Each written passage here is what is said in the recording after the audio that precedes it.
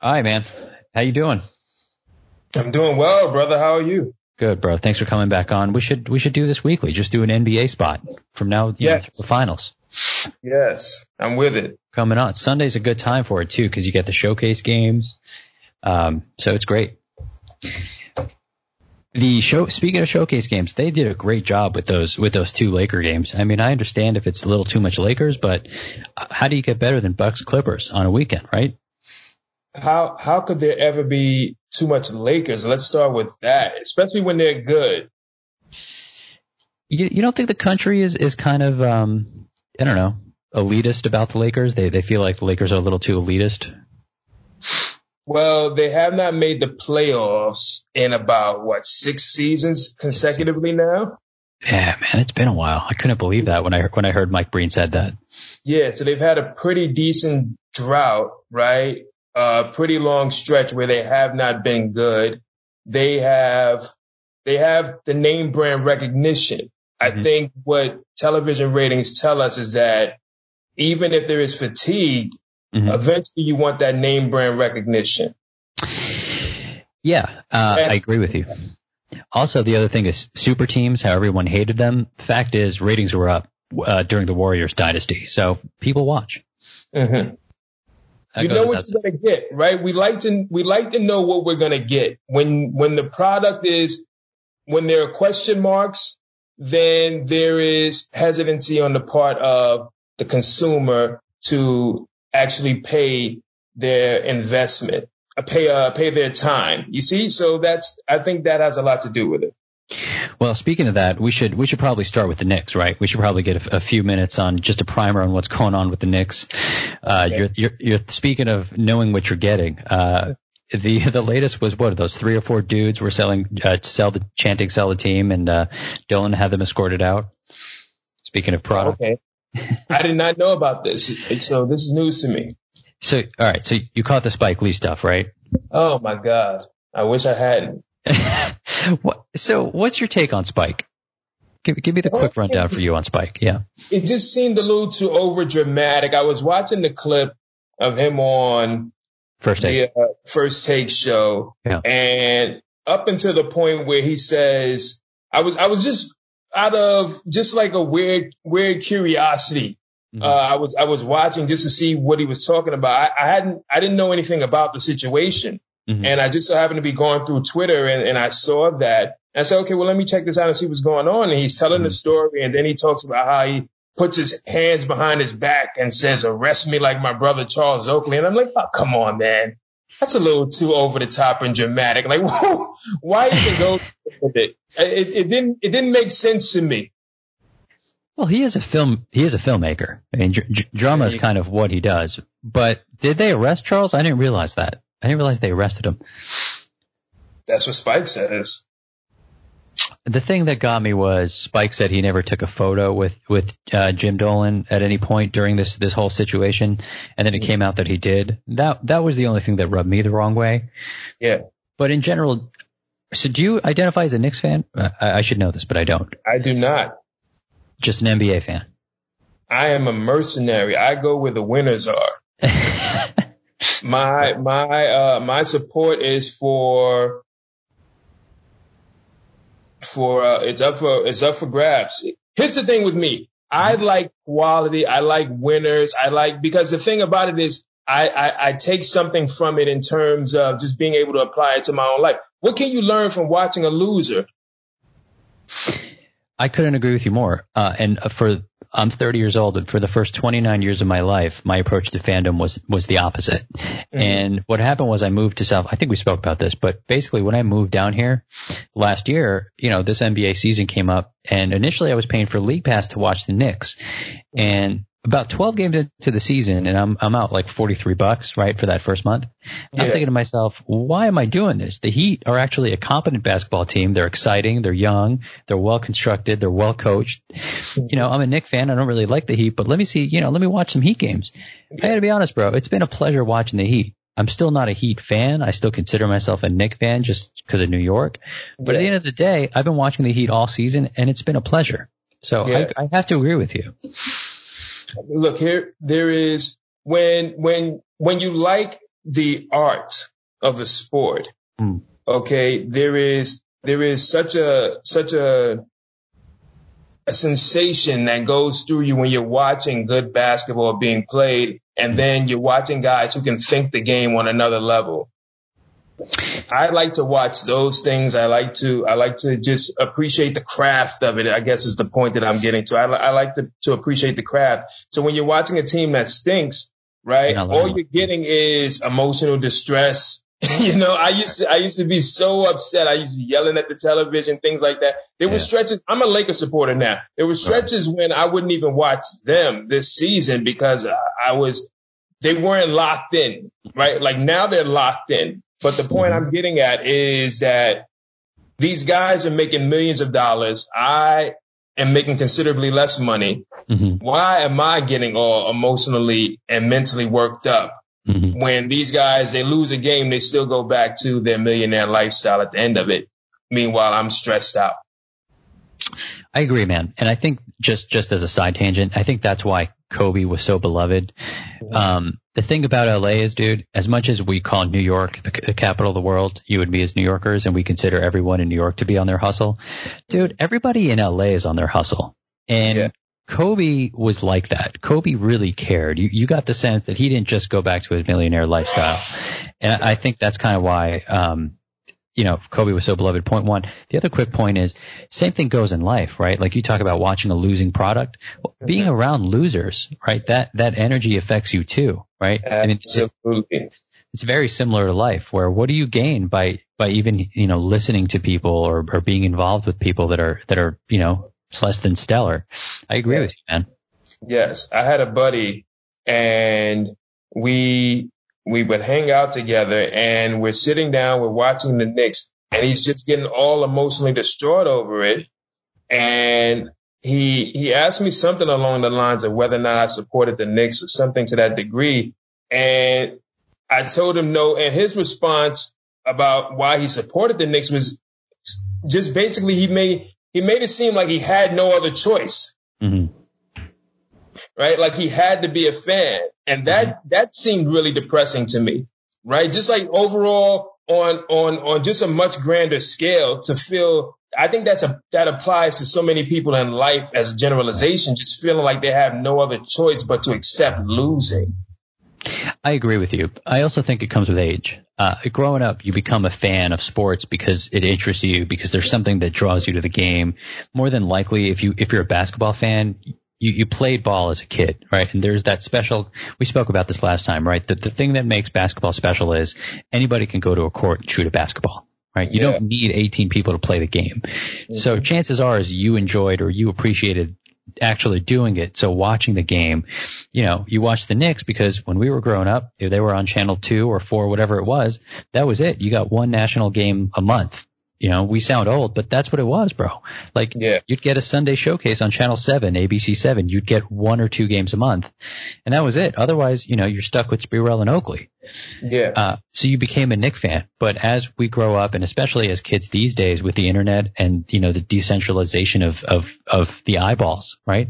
You go where the attention is, right? On social media platforms, no one's a Knicks fan, right? The clips that get promoted, the stuff that gets circulated is the interesting stuff. So I do think if I had a theory, I'd guess that kids growing up today are a lot less loyal to their fandom as our generation was. Well, I'll tell you this.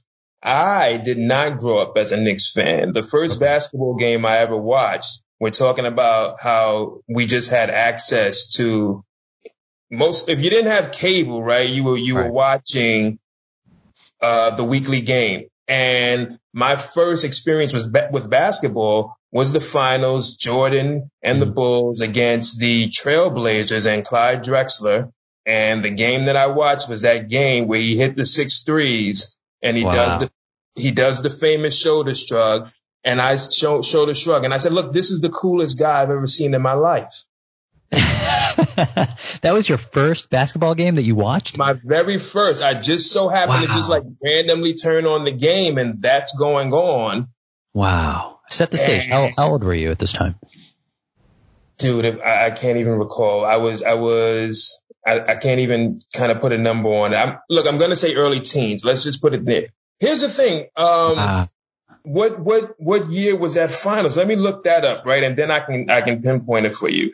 Do you know, I think that was the third one, right? That was right before he retired? I think that may have been the second. Maybe in the second of the first three-peat. But I'll double check right now. Bulls Blazers final year. It was 1992. 92. So let's do this now. When did he retire?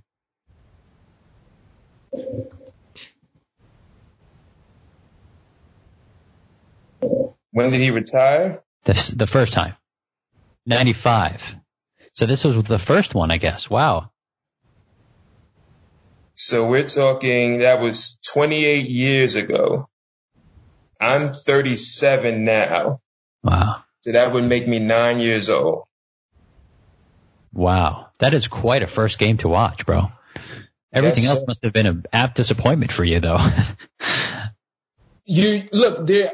I didn't look at it that way. I was just very excited about, because that wasn't the last game of the series, but I was just very excited to continue to watch what was going on, watch that as it develops. It's like when you get a good TV show and then it goes off and then you have to wait till the next season. You're just kind of in between waiting for the next season to happen, but you're just as excited when the next season comes on. Right. You know, so, yes, I had that feeling. I was really excited. I just wanted to see what happened next, what's going to happen next season. And then at the end, those end of the final montages, remember those? Yeah, man. I don't even think they do those anymore. Yeah, with those Marv Albert voiceovers. Yeah, man.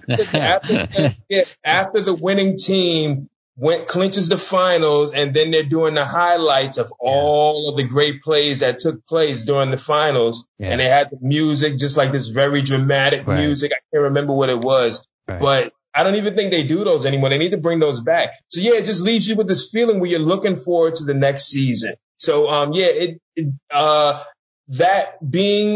having just one game or one game a week where you had the best teams playing each other didn't put me in that box. So I said, okay, I got to be a Knicks fan. But the Knicks were pretty good around that time. It was said Jordan was the first person that I saw. So anytime the Knicks went up against the Bulls, I wanted to see Jordan win. Little did we know that would be the last time in our lifetimes that we'd see the Knicks be a competitive franchise. Literally, that was it. No, well, not for me. I don't know. That era. Other competitive seasons after that, they were competitive with Sprewell. Yeah, but that was the same era. Right. That decade, essentially. They went to the finals and faced the Rockets. Yeah, the 90s. That was 2000, right? Okay, I wasn't sure what. Yeah. I misunderstood your point. Yeah, that decade was the last decade of consecutive competitive basketball. Yeah, or at least mostly competitive. Melo had that one year. I think it was 2013 when they won 50 some odd games. The Jason Kidd year. That was it. You know. Yeah. I think that was our only playoff appearance since that finals, but I could be wrong about that. Yeah, here's the thing, in my lifetime, this is the longest stretch where they've been just awful consistently, where there's just no hope in sight. At least there were times where you could say reasonably that next year could potentially be better. They have been consistently awful. It's been 2 decades, bro. 2 decades. Two decades. It's been 20 years. Okay, but Carmelo was in there. We had one good year with Melo. One good year. Yeah. Right. But they weren't awful, right? Like you can say on a year to year basis that there was the potential for them to be good the next season. For me, it's being able to look at the product going into the next season and not being able to have hope that they could at least be good or compete. Yeah, without making this too Knicks heavy, look, RJ's a nice player. I can't say I've watched a lot of Knicks this year because I haven't. But Kevin Knox is pretty much a disaster. Frank the Tank has been useless, essentially. You moved everything else, and now you have 2-year deals, so it's really great that your entire roster is flexible. That's fine. But what choice do you have? I mean, no one's coming to your franchise. That's what we learned last year. If Kyrie doesn't want a part of you, that's pretty bad. Does anybody want Kyrie now? Is an interesting question. The Knicks will take him. Knicks will take him, but he's not going to go anywhere. They're not going to trade him. I'm pretty sure he's under contract. Yeah. So he's not going anywhere. But anyway, because I was saying that because I've got little hope in the guy. I have little faith, I should say, in his desire to want to play and compete at a high level. I think he's a front runner.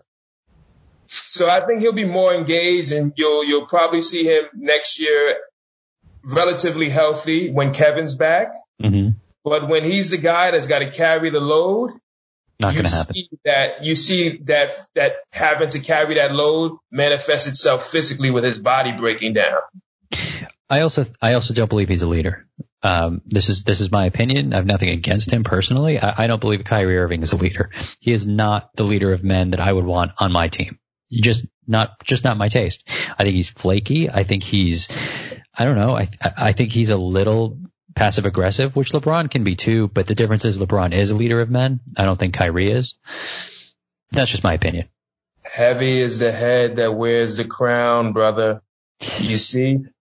The thing is, when you are an elite special talent, everyone is not always going to be at your level. Jordan infamously got into fights with other teammates, okay? And he sort of softened that competitive edge, that whatever it was in him to make him want to fight people because they weren't on his level.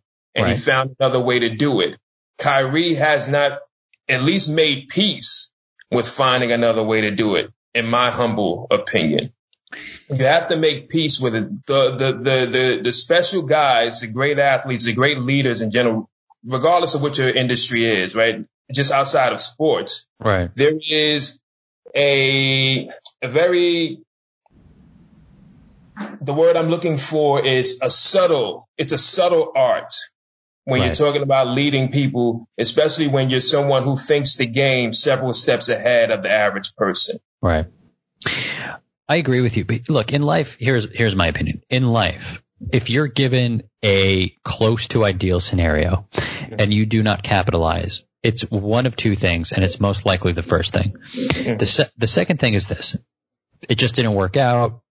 You put in your best effort, and you know what? It really wasn't a perfect scenario.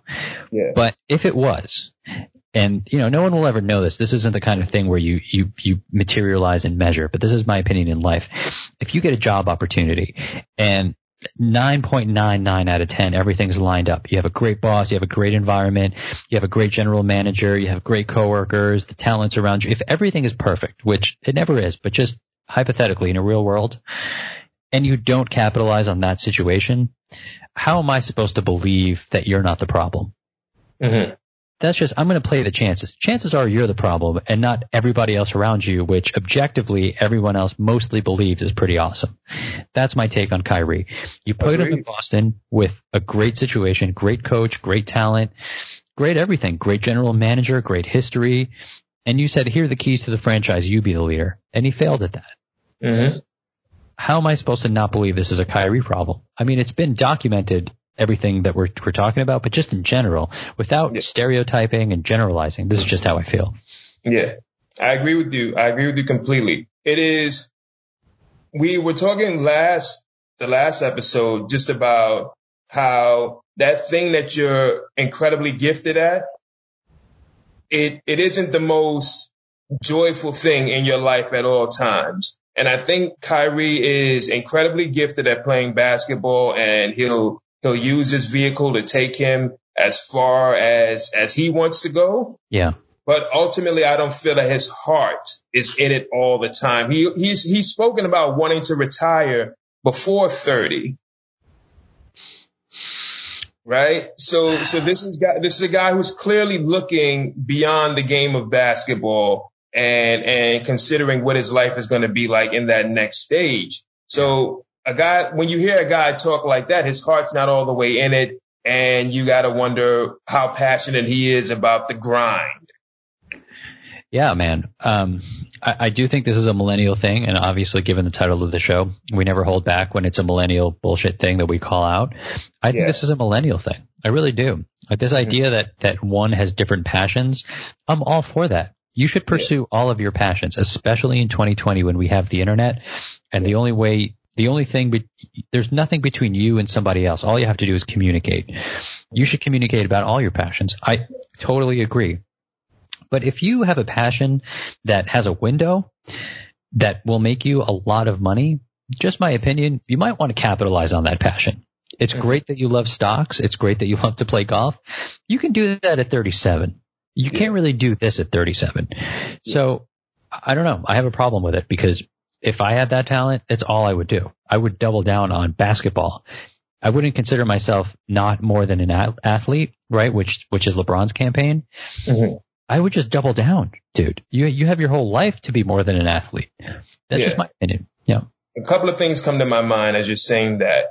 A couple of quotes from two famous guys in two completely different industries, Chris Rock and Bruce Lee. Chris Rock said, "A man is only as faithful as his options." Mm-hmm. And Bruce Lee said, "I fear not the man who has practiced 10,000 kicks one time, but the man who has practiced one kick 10,000 times." Mm. Right? To go along with your point, which is just hone in on that one thing and just put your all into it and be very good at that instead of dispersing your energy and trying to be very good at several different things at one time, dissipating your energy. The Chris Rock thing.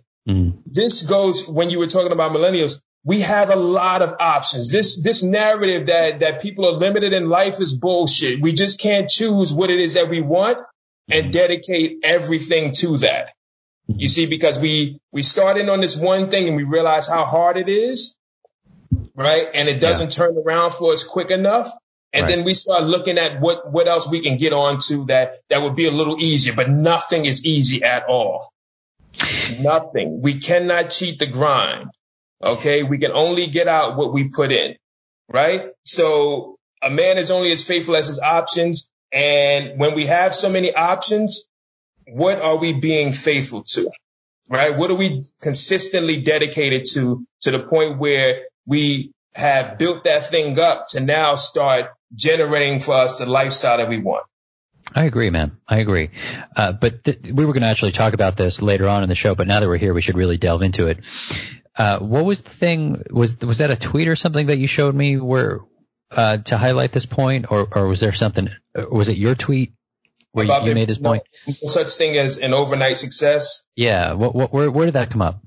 Yeah, the thought kind of popped into my head randomly. I don't remember what was the catalyst for it. But it was your thought. All right, my bad. This general belief that we have in our society right now because you hear it a lot where people say, oh, now because of Instagram and YouTube, we can have overnight successes, and that's bullshit.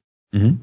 Okay. And what drove the point home for me was seeing a lot of people who are Instagram famous, right, who are really just faking the funk. Mm-hmm. Okay, they'll have millions of followers and you see them doing all the Fashion Nova ads in the world, right? But the thing about it is, in real life, they're broke as a joke. Mm-hmm. Okay, and I have it on good authority from people who hang out with these Instagram famous people who actually see them in their natural habitat and they realize, okay, all of that luxurious shit is just for the gram. Yeah. You actually live a very mild-mannered life, and you are, like many of us, just kind of struggling and hustling to get by. Yeah. Okay.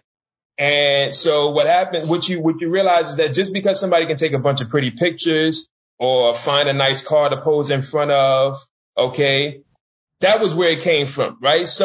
This guy, Dave Meltzer, I don't know how familiar you are with him. I think he was an agent, and now he sort of does like the inspirational thing. He uses his Instagram platform to inspire people. Mm-hmm. And he spoke about how he was at a party, and he was saying, okay, this is not my house. This is not my car. Just sort of pointing out how people do that, right? Where they'll pose in front of some luxury item and act like it's theirs just to sort of perpetrate this perception of how successful they are because they're trying to sell you some product. Right. Okay. 100%. Yeah.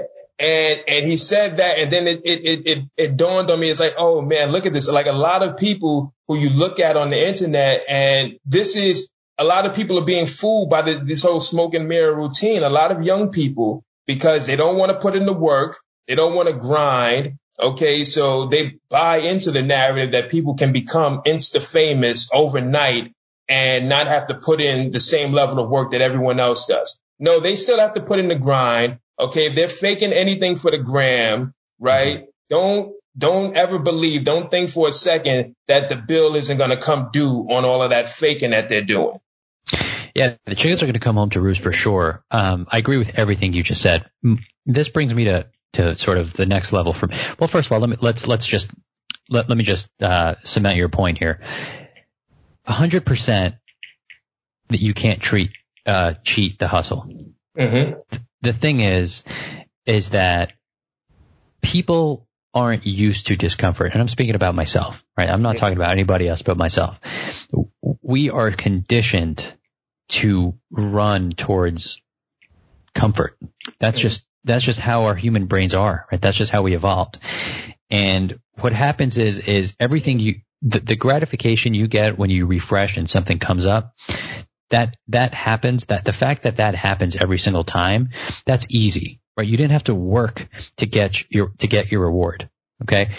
If you go out and you hunt and you go eat that meat, I guarantee you that meat's going to taste different than the best steak in the best restaurant in the city. That's just a fact. That's just what I'm telling you is going to happen. There's a reason, because you worked for it, because it was hard. You had to go out there. You had to pull your bow and arrow. You had to practice for months. You almost missed it. You were out there for 3 days. Dude, that's going to taste different, right? Yeah. So I just think that we're comfortable. We're not comfortable with being uncomfortable, and that's where it stems from. Yeah. But I agree. Yeah. Just my greater point is this. I have a love-hate relationship with social media. Like, I love everything that it can stand for, but I hate everything that it does stand for. Like, and I don't know how to balance that, because for me, yeah, all the fronting and all the BS, but just greater than that, it's mostly garbage. Even the stuff that isn't fronting, you can't trust what you read on the internet, right? And I was just reading this New Yorker article about how the 2016 election went down and how the guy who ran Trump's campaign basically said, I didn't do anything illegal, and he shows what he did. And he didn't do anything illegal. But the point is he influenced a lot of people with misinformation. However you want to politicize it, that's what happened. And I actually think good for them. They didn't break any laws. You should do whatever you can to win. I have no issue with what happened. But the point is the fact that happens means that it's a cesspool of just garbage. Mm-hmm. But on the flip side, it can give you a life you want. It can allow you to talk about your interests. I mean, it's unparalleled. It's probably the greatest invention in human history. So I have trouble with that dichotomy.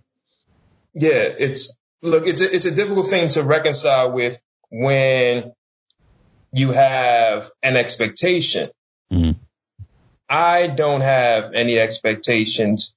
I like to look at things objectively and not have. Here's the thing. The perception is what creates the reality. Mm-hmm. Now, there are people who, like you said, utilize the platform to create a better life for themselves. And then there are people who have become so attached to it, so addicted that it is making their lives a living hell. Right. Yeah. Or at least making them unproductive, mindless drones. Yeah. Okay. So it's not the platform itself. It's how the person is using it. Yeah. You see, and we can talk about how most people just don't have that level of discipline. I think it's China, right, that actually has these heavy restrictions on their citizens because of this very thing. Too many choices. Mm-hmm. You see, and we can look. I think freedom of choice should always rule out. Mm-hmm. But when you're talking about how you know for a fact that ultimately people sort of short circuit when they have too many choices on their plate and then end up just not getting anything done. So when you just say, okay, this is your option, your only option, people sort of work within the parameters of that and become pretty successful. pretty disciplined. Okay. Yeah. We have a lack of discipline because we have so many options. Right. That's just the case. You spoke about how we seek out comfort. If this one thing that, okay, maybe you have a passion for, or at least has the potential to create a better life for you, requires more work than you're willing to put in, then that seeking comfort is going to drive you away from it.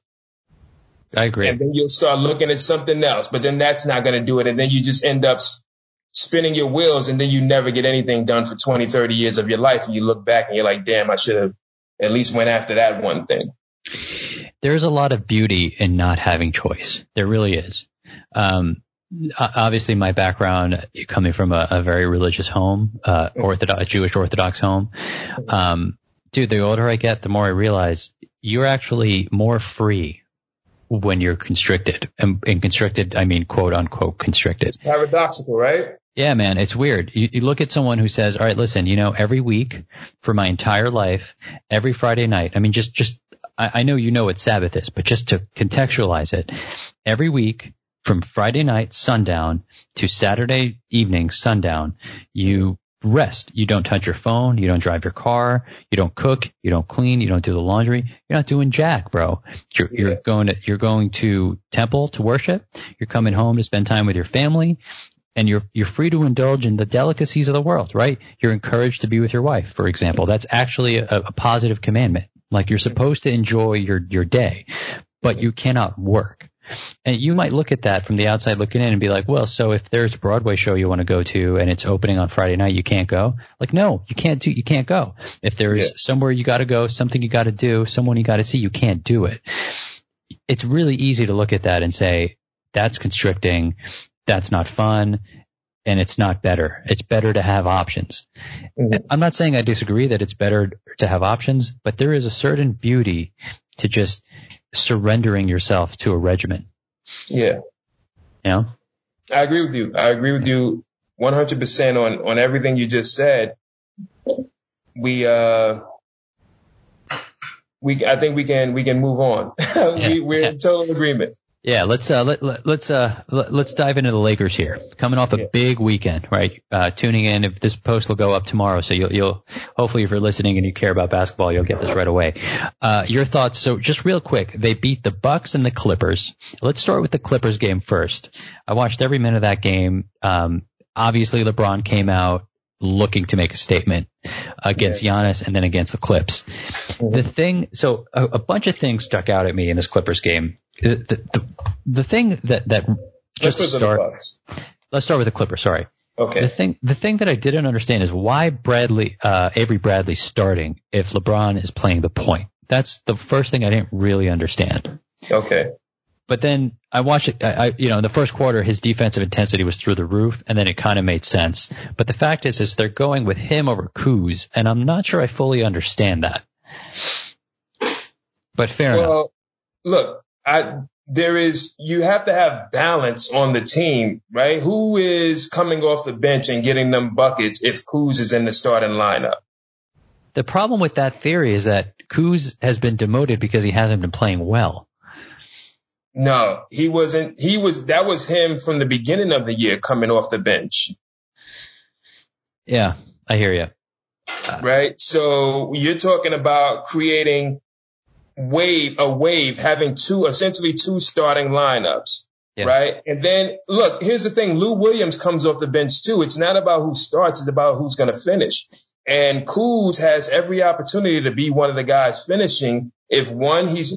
First and foremost, he's going to have to play D. That's what he did today. And he's been doing it more consistently as of late, playing D. Okay. He's not a great defender, but this is only his third year in the league, which is very understandable. But the commitment, the dedication, the drive, and the willingness to want to do the dirty work. I saw him just diving in there and grabbing loose balls and getting offensive rebounds and putbacks. He was doing the dirty work, and you're going to need guys like that around AD and LeBron. I agree, Link. My point is that Kuz didn't even close the game either. He doesn't. Look, here's the thing. The lineup that closed the game for them won the game for them. There's a very specific reason. I was puzzled by the Markieff Morris pickup because I thought it was just one of those deals where it's like, okay, who's available to be picked up? So let's pick up this guy. But when you look at the fact that now you're able to have, they've got so much size on the court, and not just size at the end of the game, but guys that can defend the perimeter, okay, and can shoot around LeBron. Who else? They don't have anyone else that fits the characteristics of a Markieff Morris on their team. Well, let's talk about the closing lineup, because that's a great segue to my point here. Mm-hmm. To answer your question, here was their closing lineup: Green, KCP, and Bradley. That's not a strong closing five, bro. And was it KCP? I thought it was Danny, LeBron, AD, Avery, and Markieff. Markieff was in there until about the 5-minute mark. They took him out. So they closed. They may have brought in. They may have subbed out KCP for defense, but the last 2 minutes, the critical period, was sort of 6 minutes to 3 minutes. That was the 3 plus your 2. So obviously AD and LeBron. Green, KCP, and Bradley. Bradley was in there because he had the game of his life, and that is kind of my point here. They won this game because of Avery Bradley. LeBron closed it and LeBron started it, but Avery gave him, I think it was 18. He gave him 33 minutes and 24 points. That was the difference in this ball game. LeBron had 28, AD had 30. Without that Bradley 24, this is a different ball game. So that's why he was in there. But my point is this: that's not a great closing five. You have to leave Danny in there. So to talk about who you need, you gotta have a shooter with LeBron down the stretch for the double. But Kuz versus Markieff versus Caruso versus Rondo, that's gonna be a tough sell, because you really need to figure out what that five is. I don't think the Lakers know who their last five is. Okay, I respectfully disagree with pretty much everything you said, even down to who closed. I'm fairly certain it was Markieff and not KCP. That could be wrong. He was out there at some point, but go ahead. I'll let you make your point. That is, if you look at the game, right, we're talking about the Clippers' best five on the court closing the game, and they were not able to outscore the Lakers because of that particular lineup. Okay. Right? Who you would rather have Markieff out there to battle with what's the guy's name? Montrez? Montrez, there we go. Trez. You would rather have him out there bodying up Montrez than KCP, right? And then you got Danny, you got LeBron, and you got Avery on the perimeter for Kawhi, PG, and Lou Williams, who they just started to abuse down there in the pick and roll because he's a sieve defensively. So they ended up having to take him off of the court because they were just abusing him. So they completely nullified his effectiveness in the fourth quarter. Okay. Right? So look, the point that, okay, they won the game because of Avery Bradley, someone's going to have to step up. Right? Someone's going to have to play that role of third scorer. So, okay, if he comes in and scores a bunch of points, great. But he is the guy, he's there because he's a 3-and-D guy. And if he goes out and gets you 20 points on a night where he hits 5 or 6 threes, fantastic. But what you expect from him is to hit the three when he's open, when LeBron passes him or AD passes the ball to him out of a double. And you expect for him to play excellent perimeter defense, which he has been giving all season long. So, fair enough. But to your point, if you look at what the Clippers have in that second unit, it's really, really disparaging how much better they are in that second unit. You mentioned Trez. Trez versus Dwight is that first-second unit matchup. Dude, Trez ate him up. Who are you taking in that matchup? You're taking Trez. Trez is going to dominate that. Reggie Jackson versus Rondo, bro. Reggie's a real player. He's not, that young kid in OKC anymore, but Reggie can get you a dime and a bucket when you need it. That's my point, is the Clippers are so much deeper, and that's a real problem for the Lakers. Okay. Look, we can say it was just one game, but none of that played itself out in this game. I agree. That goes without saying. Just looking at the box score, though, let's just talk about this game specifically. LeBron was masterful. 28, 7, and 9. It goes without saying. Shooting night. Was that? On an off shooting night. On an off shooting night. But that was vintage LeBron. I mean, the way he closed that game, that was unreal. Mm-hmm. AD dropped in 30. So you're going to get 60 points out of those guys, right? But to your point, who's going to step up? So let's talk about who else would step up in a playoff matchup. It's not going to be JaVale. JaVale's not going to give you more than 10. You got Avery Bradley, Danny Green, KCP, Kyle Kuzma, Markieff Morris. That's pretty much who you're counting on to get you those Bradley numbers. You're telling me that you wouldn't take the Clippers bench over that bunch? That's my only point.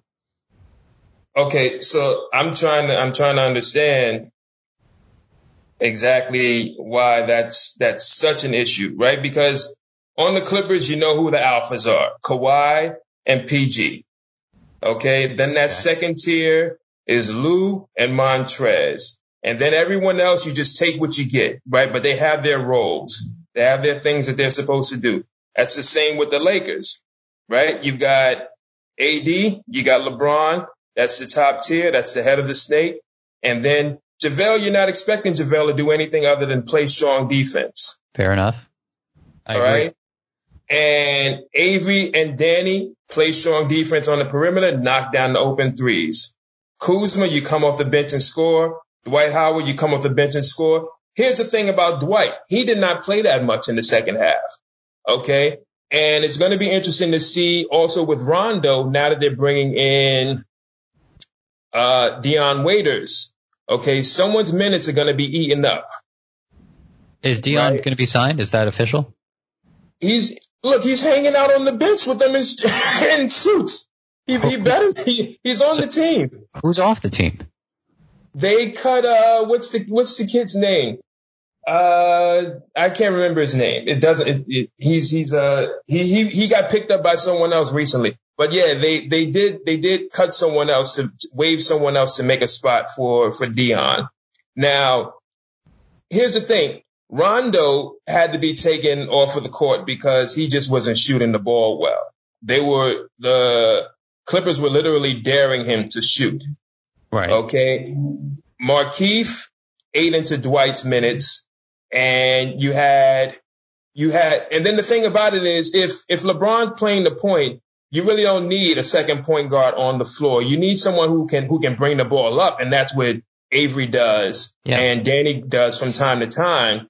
Right. But other than that, if Rondo's not going to be shooting the ball well, I'm wondering how much time he's going to be getting to play, especially with Dion coming in. If Dion can shoot the ball well, and I don't even know how much defense they need from him. They just need for him not to be a matador out there because Rondo is not the same defensive player that he was. Agree. So let's just talk about the second unit. Lou Will, Marcus Morris, Reggie Jackson, Pat Bev, JaMychal Green, Montrezl Harrell, Zubac, I guess who you would consider a second tier guy, Landry Shamet. Tell me that's not deeper and more balanced. Okay, look, here's the thing. That's all I'm saying. Second unit doesn't really match up to me. That's it. Yeah, but it's not like they're going to say, all right, the starting five comes off the bench and now these guys come on. You're going to have one of Kawhi or PG on the floor 95% of the time. Yes. Right. So then it's just mixing and matching those other guys that you bring off the bench with them. Right. So that's how Trez runs into Dwight and Reggie runs into Rondo. Exactly.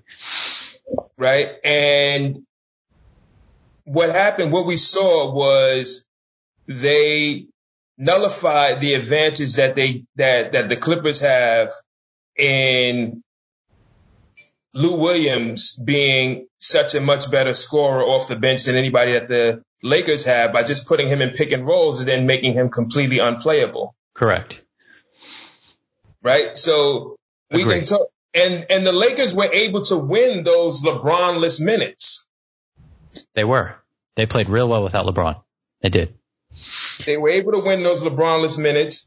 And I thought, look, the bottom line is, I think the Lakers hit on something. We saw, I'm blanking on the coach's name right now, the Lakers coach, Frank Vogel. We saw him shorten their rotation in the second half.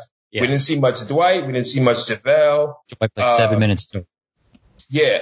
And because what I saw was they found something with Markieff where they said, okay, we can put this guy on the floor and have him close this game with LeBron and be much more effective than having LeBron close the game with Rondo as a secondary ball handler. Right. So they traded they swapped Rondo in the closing lineup for Markieff, and they had strong perimeter defense, and they had a guy who can shoot. So you had to respect everybody on the floor. And we saw a couple of times LeBron was able to just drive to the basket and do whatever he wanted down there. I was surprised with the fact that they were one foul away from the penalty 10 minutes into the quarter, with 10 minutes left in the quarter, talking about the Lakers, and they didn't take advantage of that. I thought it would have ended up being a mistake, but they were still able to pull the game out. Totally. Agree, bro. I think that's brilliant. I will say one last point on this comparison. The one thing I will give the Lakers immeasurably over the Clips is the Clips have 3 ball stoppers. The Lakers play much more cohesive. That ball moves a lot more fluid. I understand when it's LeBron and AD time at the end, but every minute until that point, 3, 4, 5, 6 minutes to go in the fourth quarter, that ball moves. That ball does not move with Kawhi, PG, and Marcus Morris, who I don't understand that addition because he's just another ball stopper. Yeah. PG is a ball stopper. As much as we love watching his game, that ball stops with PG, and it definitely stops with Kawhi. Yeah. I think that's a huge downside. That's what I will give you as a downside. I didn't see what you were seeing. I saw some very good passing, interior passing, especially with when PG was driving and creating for other players. And look, when PG had the ball in his hands, he either got to the basket or he made a 3. He was very effective and very efficient all night. Yeah, I got that down in my notes. PG looks great. Yeah.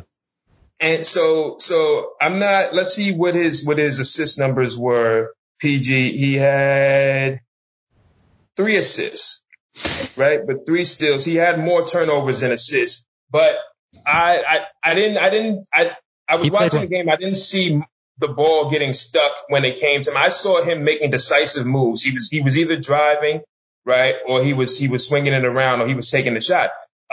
You want the ball. Here's the thing. You want the ball in those guys' hands. That's what they're there for. They're not in that game in the fourth quarter without the shots that PG and Kawhi made. Kawhi was taking LeBron one-on-one and hitting step-back jumpers on him. Agree. The Clips had 12 assists, Lakers had 22. So there's a stark contrast there. I agree with you. The ball did move pretty well in today's game, but in general, I don't think that ball moves real well with those 3 guys, especially down the stretch, bro. You know Marcus is going to take a shot if he's somewhat open. You don't want that. You don't want Marcus taking that shot when he's somewhat open, but he's got balls to steal and he's going to shoot that shot, bro. On the Knicks, especially, he is really shot happy. And I'm just saying it's not about who you trust at the end of the game. I do think the ball just feels more fluid on the Lakers than it does on the Clippers, but that's because they're the Clippers, right? They have 2.5, I would say, outstanding scorers. Yeah, their guys are more one-on-one. They're elite one-on-one players.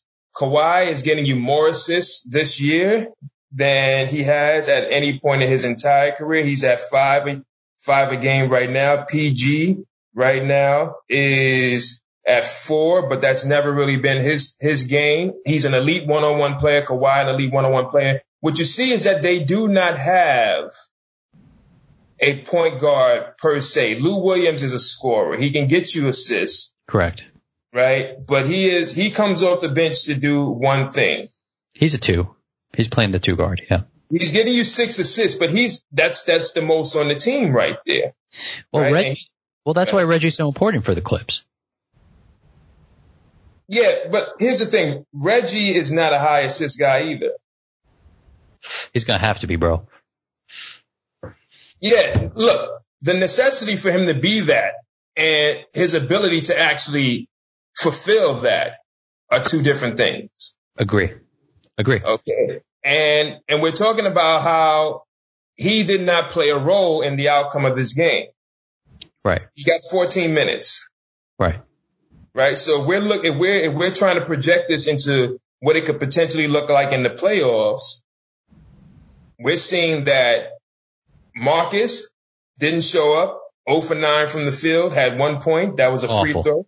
He was awful. Okay. Yeah. Reggie, 3 for 7, got you no assists. Okay. And played 14 minutes. Yeah. Lou was 3 of 11, and they completely abused him in the pick and roll in the fourth quarter, where that's his time to shine right there. He's their fourth quarter guy. Right. He's one of the top scorers. He's one of the top fourth quarter scorers in the league.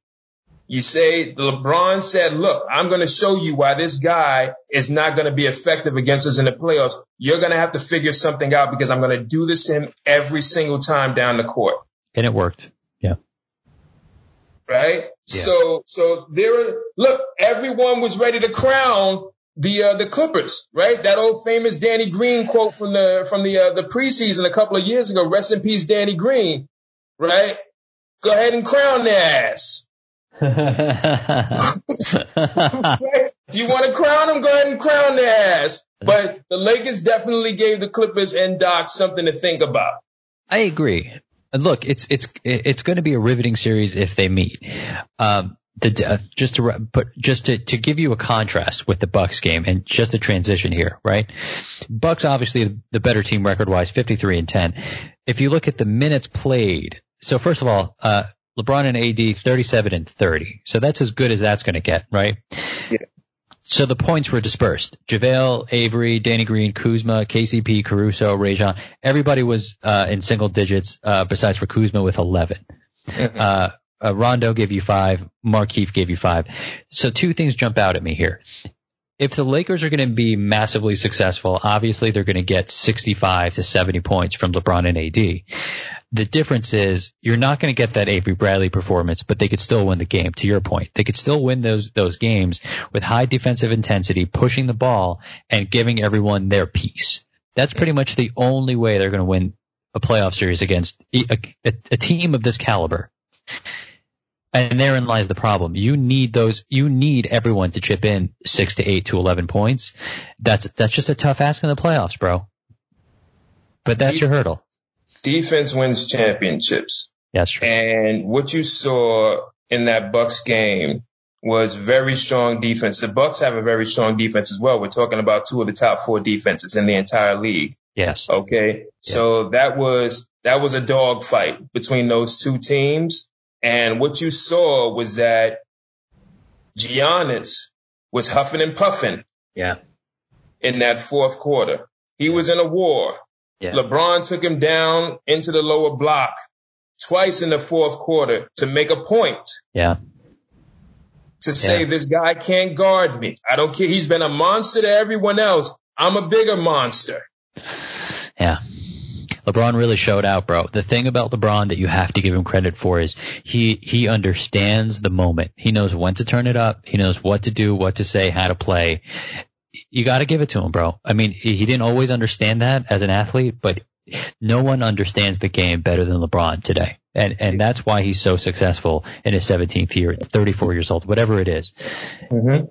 LeBron understands the moment. He understands the stage. Sometimes he gets a little too center of the sun, kind of way with AD, where he has to jump in the spotlight, and that's just when his ego gets the best of him. But when LeBron is calm, the thing that illustrated this the most is so Pat Bev, Pat Bev, how his game, he got in LeBron's walking path. Like after LeBron, I think hit a layup in his face. I'm pretty sure that's what happened, but Pat Bev literally just got in front of him talking smack to LeBron James. And, Pat Bev's looking up at LeBron, and LeBron is 7 inches taller than him and 40 pounds heavier, right? At least. Yeah.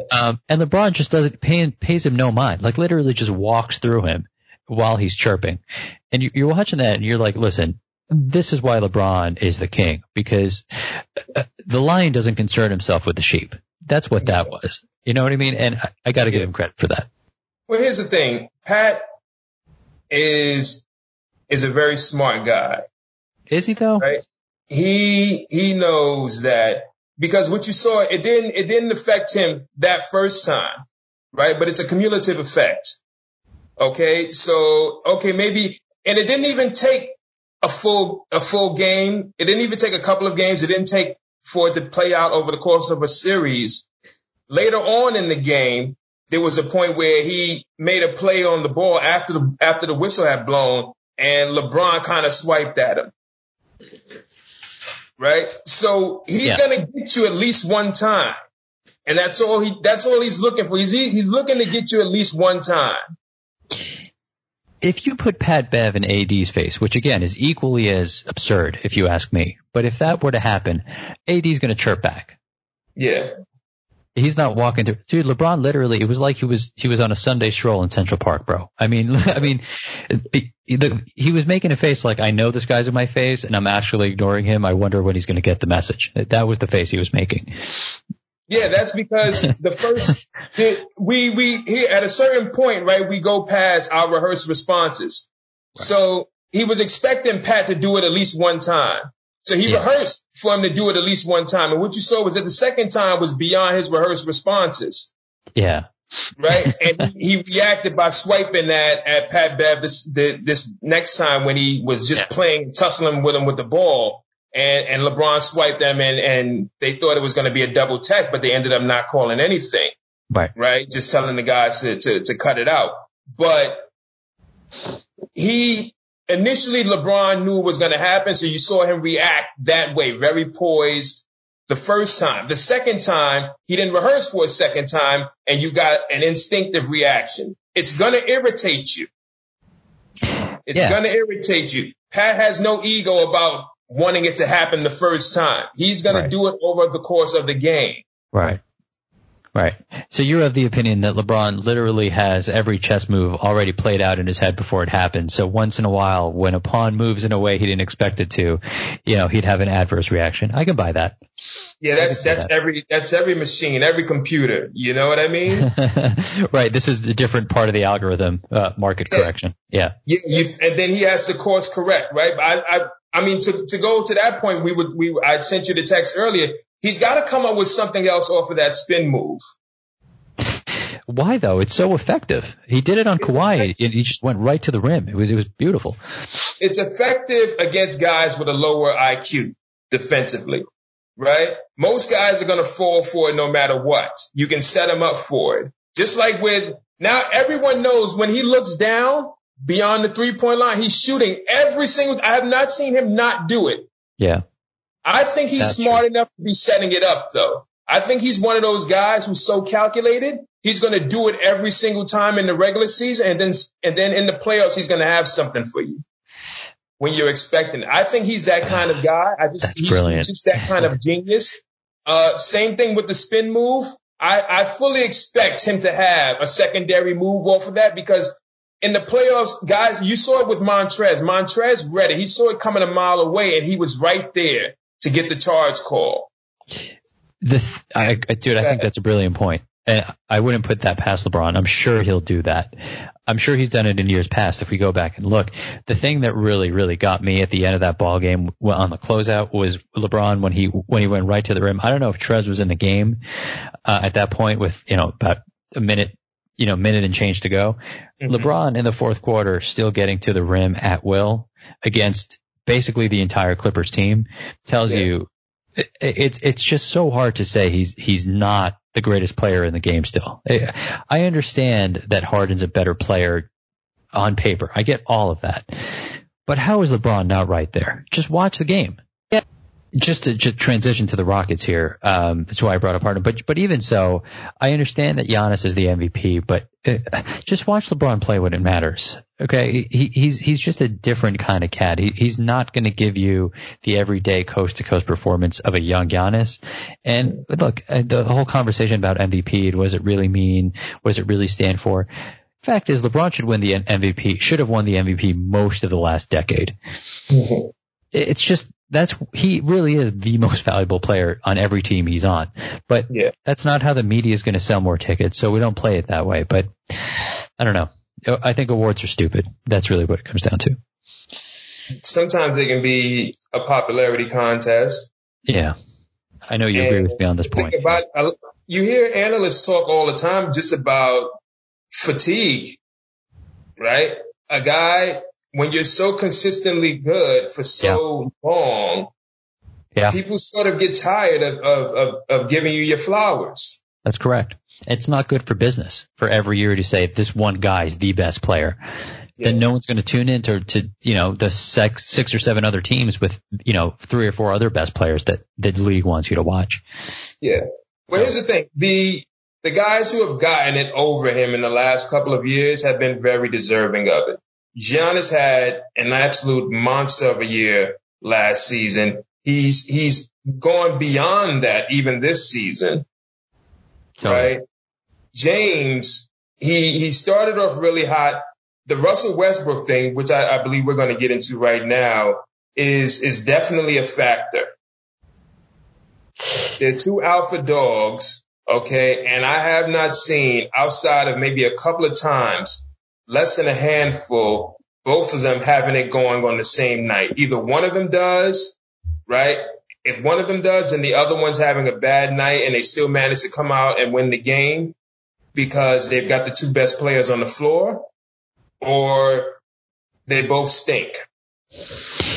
Well, so let's talk about what the Rockets are doing since the Capella trade. It's been well documented, right? Moving the center out, playing the small ball lineup, which I don't know if you like watching. I'm of the opinion I just severely dislike the product.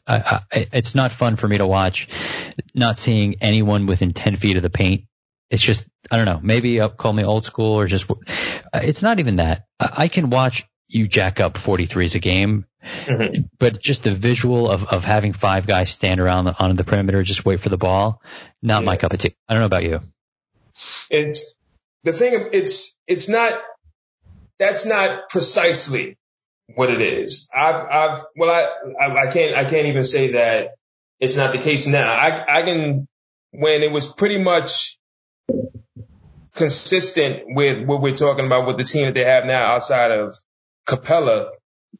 They only take 2 kinds of shots, right? If it's not, it's either at the rim or it's a 3. Yeah, I got numbers for you on that. So check this out. To your point, in the month of February, which is a full calendar month where they play the small ball lineup, just the month of February, okay? Mm-hmm. 3-point attempts. I'll give you the Dallas Mavericks at 2 at 506. I'll let you guess how many the Rockets took in that stretch. 700. Oh, dude, come on. The month of February, 538. Okay. So, a little more than the Mavericks. So here's the small ball idea, right? You jack up more threes, your percentage is down, but you'll have more points. So their 3-point percentage they are 18th in 3-point percentage, bro. 18th. You want to guess the 3-point? So 18th overall, 35.9%. That's about average. You're only going to hit 3 out of 10. So they're jacking up 60 more, but getting 3 out of every 10 of those 60. So that's 18 more threes a game, essentially. Yeah. So think about how crazy that is. Yeah, you have not really improved anything. You're only going to hit 3 out of 10, but Charles Barkley talks about that all the time. Even the best guys only going to hit 3 out of every 10. 6% field goal percentage, but go ahead. Yeah, I don't have a lot of mental energy invested in any of what they're doing, especially recently since they've sort of come back to earth, right? The market's corrected itself. They got off to a hot start when they shipped out Capella, and now you see what it's supposed to be. I agree with you. I don't believe this is sustainable in the playoffs. I just don't see how you're going to go 3 rounds plus the finals. I just don't think that's going to happen.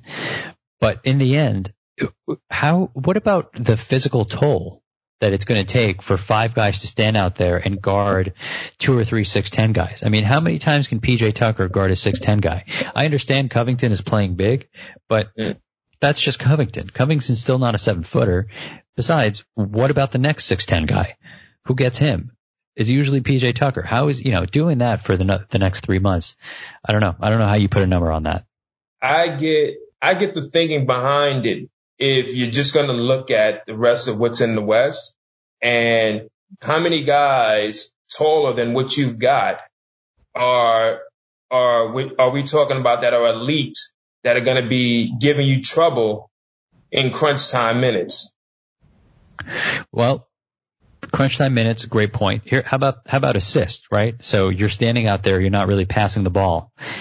In the month of February, again, all of these stats are just in the month of February. Miami Heat, number 1 in the league at 369 assists. To my earlier point, it's a joy to watch them play the game. They're truly, truly fun to watch for that reason. The Rockets, 28th in the league.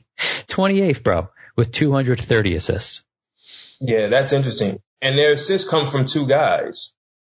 Yeah, exactly. That's why it's so few. There's no one else on the ball on that team that's a playmaker.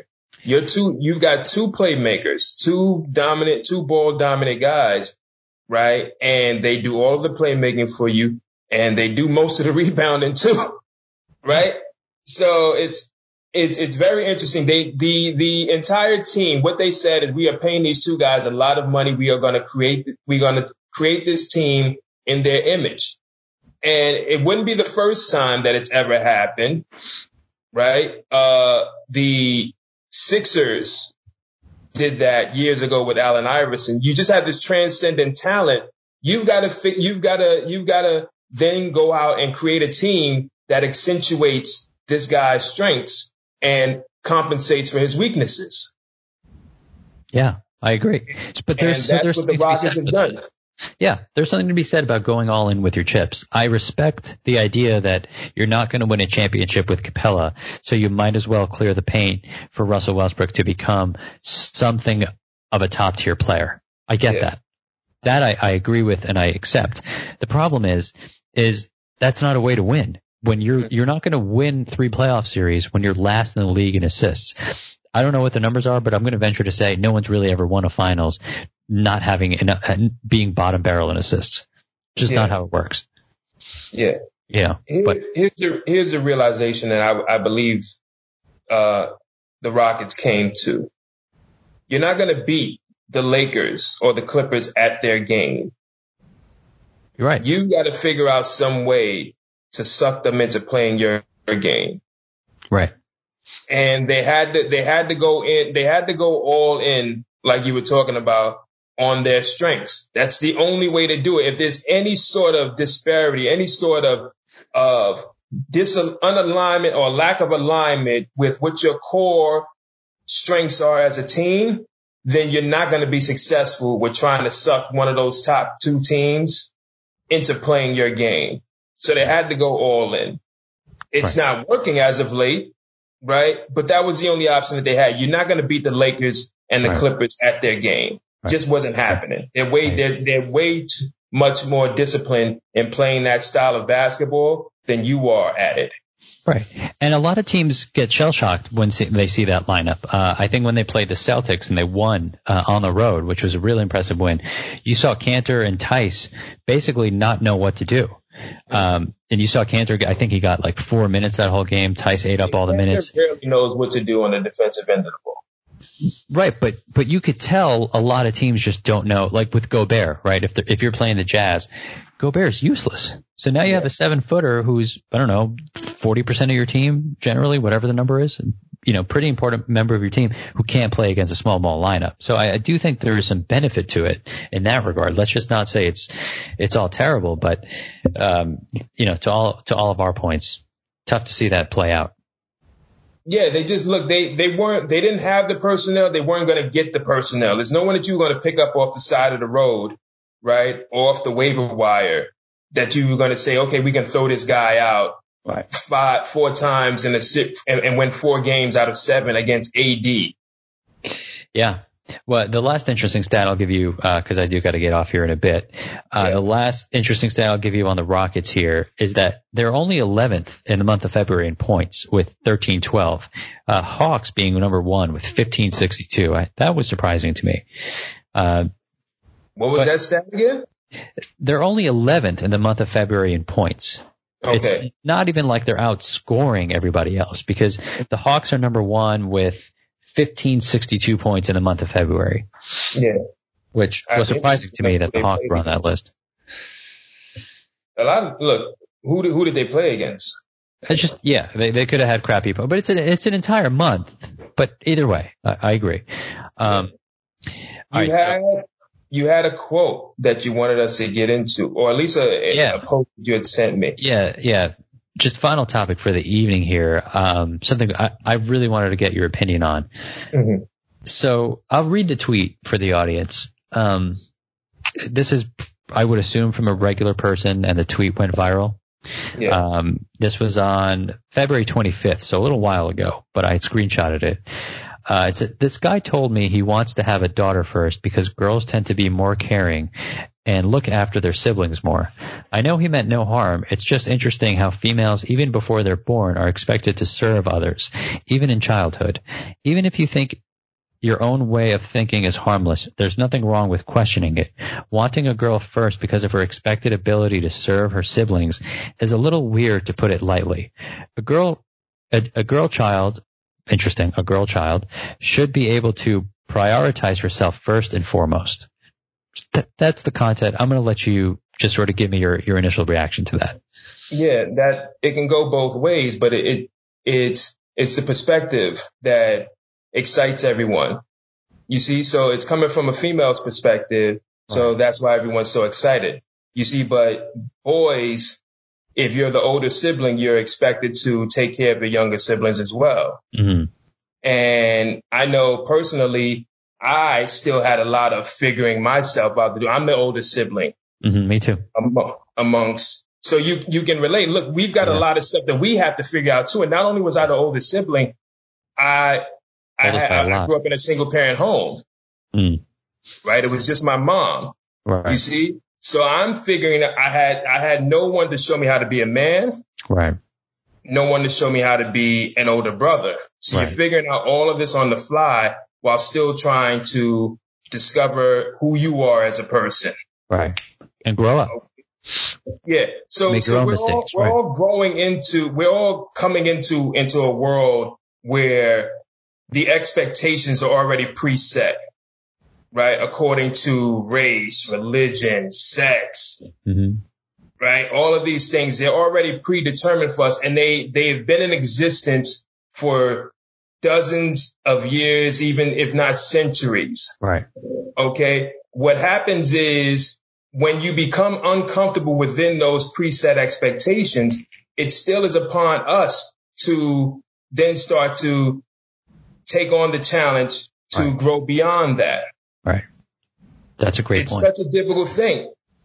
It's a very difficult thing, but it's a challenge that all of us face regardless of the circumstance. So I get what she's going through, but she still has choice within the circumstance. Right. So that takes me to my point. That's a great point. I thought that was really deep. The other part of this is everyone has their challenges. Mm-hmm. Everyone, it's like you said, expectations.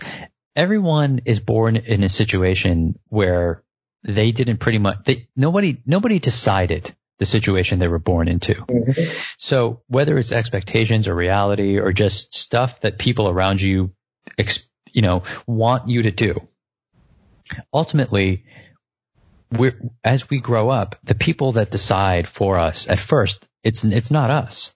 We're not the ones who put those things on us. So even if it's true that it's terrible and that, everyone else decides that we're expected to serve, even if that was true, which I'm about to explain, I don't think that's true, but even if it was, that means nothing. That just means that you have a decision to make. Mm-hmm. How is that different than any other part of your life? Yeah. Right? Yeah. I agree with you. That's number one. My final point on this is I believe this is just another form of the victim mentality. Yes. I think that you're just looking for another excuse to come out and say, you know what, I'm not X, Y, or Z because people expect me to be, A and B. Mm-hmm. I think that's just another jail you're putting yourself in to make it easier on the fact that you're just not working hard enough and you need somebody else to blame. In this case, you're going to blame a social norm. Yeah. That's my second point on this. I wholeheartedly agree with you on that. Look, life's very, very hard, right? I wasn't sure if you would finish. Yeah, go ahead. Life is very, very hard. And what happens is to get back to your point about social media, right, and some of the negative aspects of it, she feels comfortable with putting that on social media because it's a popular opinion. Mm-hmm. It's an easy win. It's an easy win. It's a layup, right? And as you said, it went viral. There are so many people who are going to agree with it, but that doesn't mean that you having that point of view strengthens you as a person. It only gives you one more battle to have to fight, but it's a battle that you've created for yourself. Right. Okay. Right. So that's the thing. But that's the thing with social media. You see, we're talking about popular consensus, popular theory, popular opinion. It's so often going to be heavily skewed to the things that make us weaker.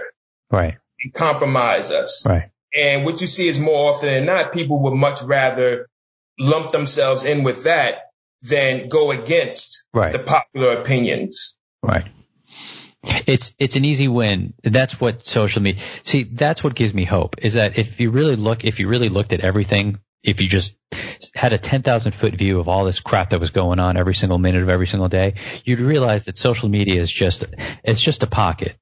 It's a loud pocket, and it's the only pocket you're exposed to. But if you zoomed out, everything else around it is much bigger, much vaster. Yeah. So in this little sphere, in this world, it went viral because a lot of people maybe agree or disagree with it.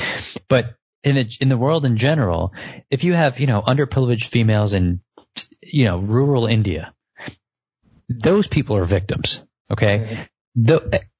And what's funny is that if you're an actual victim in this case, like if you really are expected to just sit home and cook and clean, which, I'm Iranian, dude, I know people like, maybe people in their 40s, 50s, and 60s who genuinely believe this should be the case. Like it's not that far fetched that some women really are victimized domestically. Yeah. Even those people don't wake up and think they're victims. Mm-hmm. And if they do, exactly. right? Keep going, brother. Go on. You're preaching to the choir right now. I just think that the people who have it really, really, really hard, the ones who are really struggling, they're just fighting battles, bro. They're just trying to survive. Their life sucks, and they're just trying to make it suck less. They're not worried about complaining. And I just think that this is a silo. And so at least in the real world, most people, thank God, at least in this country, aren't domestically victimized. At least, for the most part, most people I don't think would share this opinion. Mm-hmm. Yeah. The deep thing that you were getting to, right, is when you spoke about how they wake up and it's normal for them, right? Mm-hmm. And the question I have is, if those people were given an alternative, how many of them would take it? Right? You don't know anything else in your life but that. It may be uncomfortable as hell. Look, that's life in general. Some of us, we wake up and we go throughout the day and we are miserable. We don't like what's going on. There is an alternative. It's going to take a lot of work, but how many people are going to be committed to that work, and how many of them are just going to regress back into what they don't like, because although they don't like it, it's what they know and it's what they're comfortable with. Yeah, that's brilliant. How are you going to get up every morning and be better and work harder if the first thing in your mind is, everyone expects me to be a caregiver, right? That's, and just have that just sort of negative mentality around, well, this is what everybody expects. What am I supposed to do? Well, you know what? Why don't you start with being the best damn caregiver ever and then go on to do everything else on top of it? Yeah. Like, why not lean into something that I think is pretty positive and altruistic for us to expect every woman in the world to be caring, loving, kind, ambivalent, all that stuff. That's a beautiful thing. Imagine if every woman in the world was that way and still did everything else. Wouldn't that be awesome? I'm not saying that should be the expectation. I'm saying lean into it if that's really the case. Overcome it. That's a fundamental element of just being a well-rounded individual. Yeah. That's not a bad thing to be expected to be loving and caring. Exactly. That's a fundamental element of being a well-rounded individual, someone who's able to have productive and loving relationships with other people. And what happens is, because our society, the first language we speak is complaining. Mm-hmm. We just complain about these things in our lives that are only training us and conditioning us to be better people overall. Yeah. You may not like the class that you're taking, right? But that class is preparing you for the next level of this school that we're all in called life. Amen, bro. This has been awesome. Yes, sir. Do it again next week. We'll do this NBA thing. Yes. All right, bro. Have a great week, man. Monday's a new day for all you out there. If you're listening to this on Monday, Tuesday's a new day. Just get after it. Yeah. I thought I was going to let you sign off. Oh, man. Thanks for coming on. Appreciate it. I'll catch you in the next one. Thanks for having me. Anytime, bro. Have a great week. Likewise. All right. Take care.